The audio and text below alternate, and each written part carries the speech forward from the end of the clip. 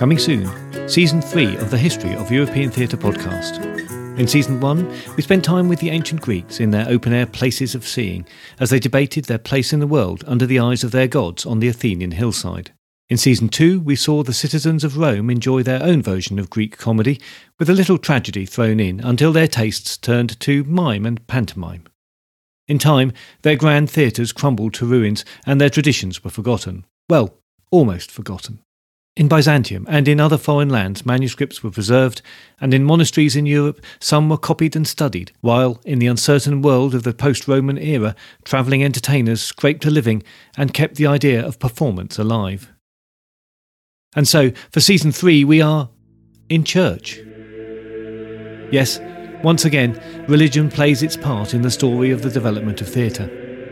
It takes a long time for the Christian church to find the idea of theatrical performance acceptable, but eventually it does, and then slowly, very slowly, the church play moves outdoors once again into the town square and the village green, even at times becoming mobile again.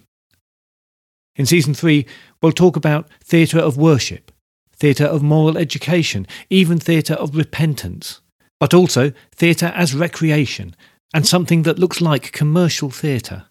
And there are tantalising glimpses of the prelude to the explosion of theatre that was part of the bloom of artistic expression that was the Renaissance.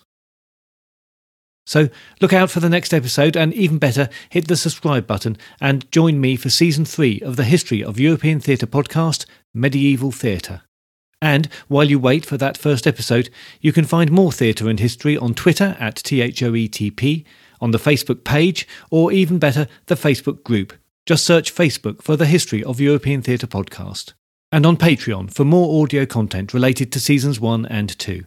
And don't forget to take a look at the new podcast website at www.thehistoryofeuropeantheatre.com, where you can find all the podcast episodes, details about the source materials I've used, and pictures of Greek, Roman and other theatres from around the world.